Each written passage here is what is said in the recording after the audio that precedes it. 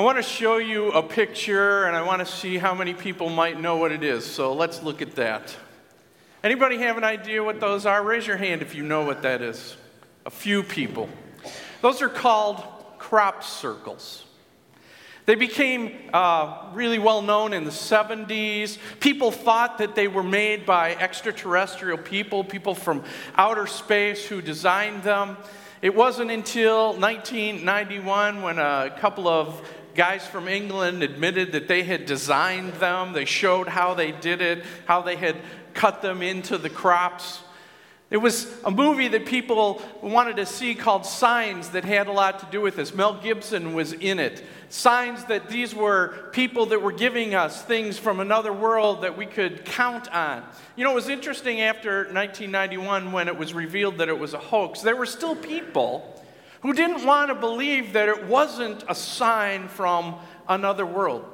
People wanted to hold on to that belief. How many of you maybe know somebody in life who looks for a sign or a wonder or something like that when they want to make a decision? I knew somebody once that was looking for a sign when they were buying a refrigerator, that God would give them a sign as to what refrigerator they should buy. Didn't know God owned stock in GE or a Manor or whatever it is, but people do that. They want to do something other than what we have to hold on to, other than the Word of God, other than what God has given us, a sign or a wonder. There was a salesman by the name of Benny. He wasn't really a very good salesman. He'd started a couple of businesses in his life, and they were all pretty much failures. He lost a lot of money. Well, one morning he got up and he said to his wife, he says, "I've got a new gimmick for a new business that I'm going to start." Well, with Benny's track record, she kind of said, "Well, maybe it's something you should pray about, Benny." He said, "Okay, I'm going to ask God for a sign that this is what I should do." The next morning when he was eating breakfast, he buttered his toast and he accidentally dropped it on the floor. Well, it landed butter side up. He said, "This is a good sign. This is a sign from God that this is what I'm supposed to do.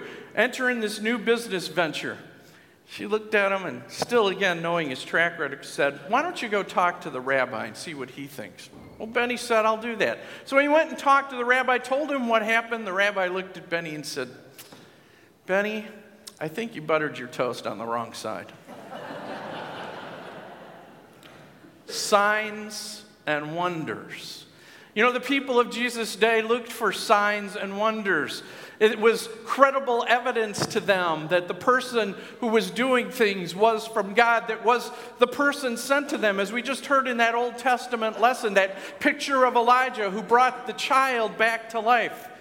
Jesus had to do signs and wonders if they were going to believe who he was. In fact, it's interesting as you look at the New Testament, there are over 40 occurrences of that word, a sign given to substantiate something, and 20 of those alone are in the Gospels, where the people are asking for a sign. Today in the Gospel lesson, there is an incredible sign given. Jesus raising a child from the dead, a sign of who he is, a sign of the majesty and power that belong to him. But a sign that he also said, don't tell everybody. There's a reason for that. Let's look at that in the scriptures as we open that up in your bulletins or in the Pew Bibles. We'll get to that lesson in Mark. Now Jairus, the synagogue ruler, has come to Jesus, pleaded with him because his little child is sick. She's on death's doorstep.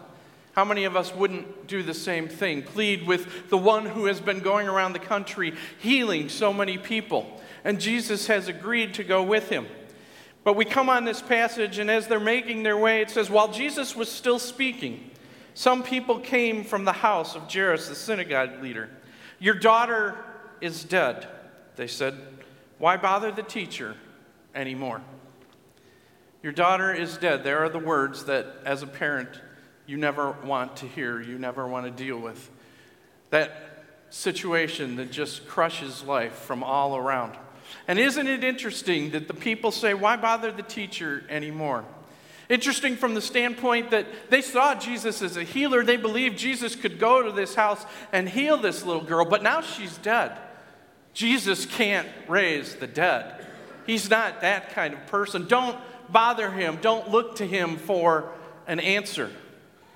It goes on where Jesus says, overhearing what they said, Jesus told them, don't be afraid, just believe.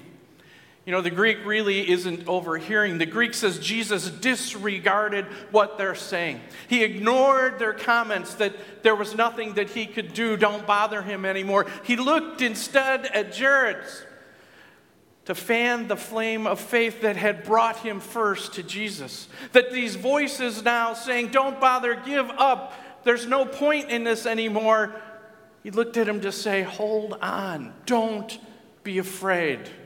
Only believe. How many times aren't there voices in our world that want to put out the flame of faith in us to tell us, why would you believe that God will do anything? Why would you believe God will hear your prayers? Why do you care? Get on with life. Get on with reality. Stop living in a fantasy world, something to destroy that faith in us. And yet Jesus fans that flame of faith. The scriptures say that a bruised reed he will not break. Jesus is interested in this man's faith, that he believes in who Jesus was. He believes in Jesus' power, and so he encourages him. Don't be afraid. Just believe. You came in belief. Keep on believing. You will see wonders and signs. And so Jesus, going on, stops that crowd from coming to him, makes his way with the inner circle, Peter, James, and John, to Jairus' house, and comes on a situation that must have been such noise and such racket you would want to cover your ears. Picture for a moment what we've ever seen in the news of a Middle Eastern funeral, of that and all the screaming and all the things going on and the noise, and there were professional mourners and probably flute players, and just as the scriptures say, a din, a noise. And Jesus comes on this situation, and he says, and he went into them and said, why all this commotion and wailing?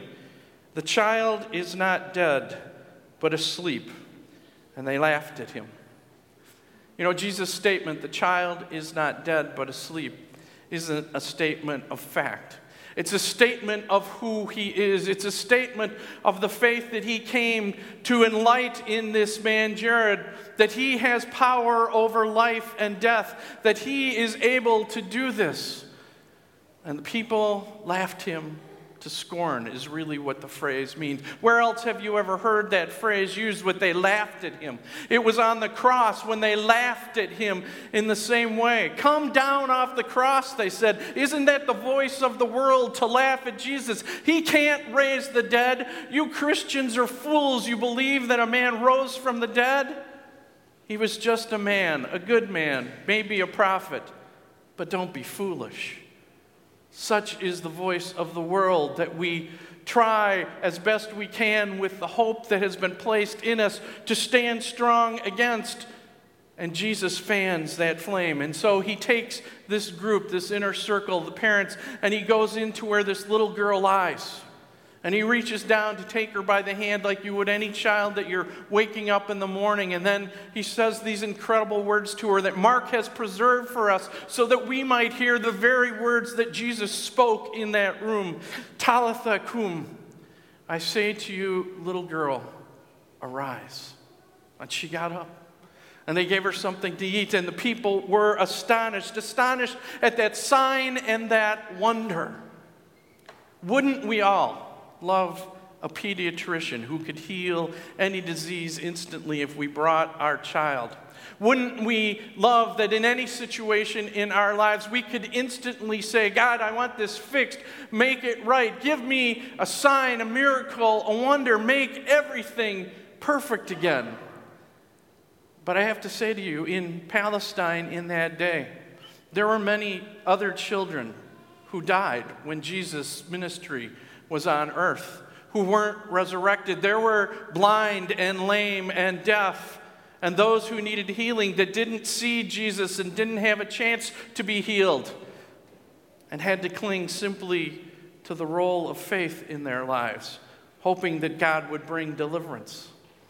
We would love to be able to have a miracle when we want one. But that would be our controlling God, to say to God, I want this now, fix my problem. And miracles are not us controlling God. Miracles are a picture of God breaking into our world, a picture of seeing who God is, a picture for us of seeing who Jesus truly was, the eternal Son of God wrapped in human flesh. That's what the people saw. A man, just a man. When we started our series, remember the Pharisees, how can he forgive sins? Only God can forgive sins. This is just a man. When we went on with the demons where Jesus wouldn't let them speak, they saw who he was, the eternal Son of God, wondered why he was wrapped in human flesh, but Jesus wouldn't allow them to talk about it. And today, words again, don't bother the teacher. Jesus can't do anything. Jesus came that we might know that he can do anything. He said to the people who wanted signs and wonders in that day, an evil and an adulterous generation seeks for a sign, but the only sign that will be given them is the sign of Jonah. The sign that we cling to as Christians, the sign of hope, the sign that we teach to our children in our school. That when the voices of the world try to snuff out the flame of faith in their lives, this sign gives hope and life and security.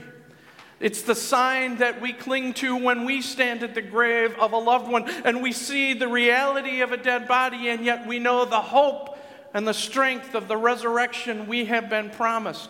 We don't believe in just dreams and wonders and things out there. We believe in the sign and the audacious promise that the resurrection will take place someday in our lives. It is the sign of the cross and the open tomb. This is the sign and the wonder that we cling to as Christians. The sign and wonder that we have hope when our worlds are out of control. When we have tried to live life and everything seems well, and yet maybe that diagnosis came, or our child is sick and we can't make them well, or a job has been lost and we don't know how we're going to pay the next bill, or whatever wonder comes into our lives to stir us up and to make us doubt and to try and crush the flame of faith in our lives. The sign of the cross of Jesus Christ is what we cling to. Truly, this was the sign and the wonder by which the world would be redeemed, the sign that we have hope in every day that we live. We celebrate that sign in our lives. We celebrate it in our church.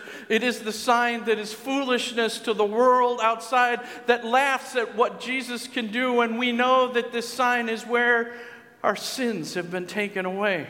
Our lives have been changed forever. We have passed from death into life, and we have the promise of resurrection. The sign and wonder of Jesus Christ is the sign that we cling to every day that we live, the sign and the hope that we proclaim to the world. Jesus is victorious. Jesus won over death and hell and sin, and Jesus Christ is the one who has redeemed us. May we hold to that sign. May our great pediatrician, Jesus Christ, who brought children around him wherever he went, who told his disciples to let them come, that they might, with eyes of faith, that simple faith of a child, grow in that faith, be encouraged in that faith as we do here, and be strengthened in that faith, and see always the sign of Jesus by which we are saved. Amen.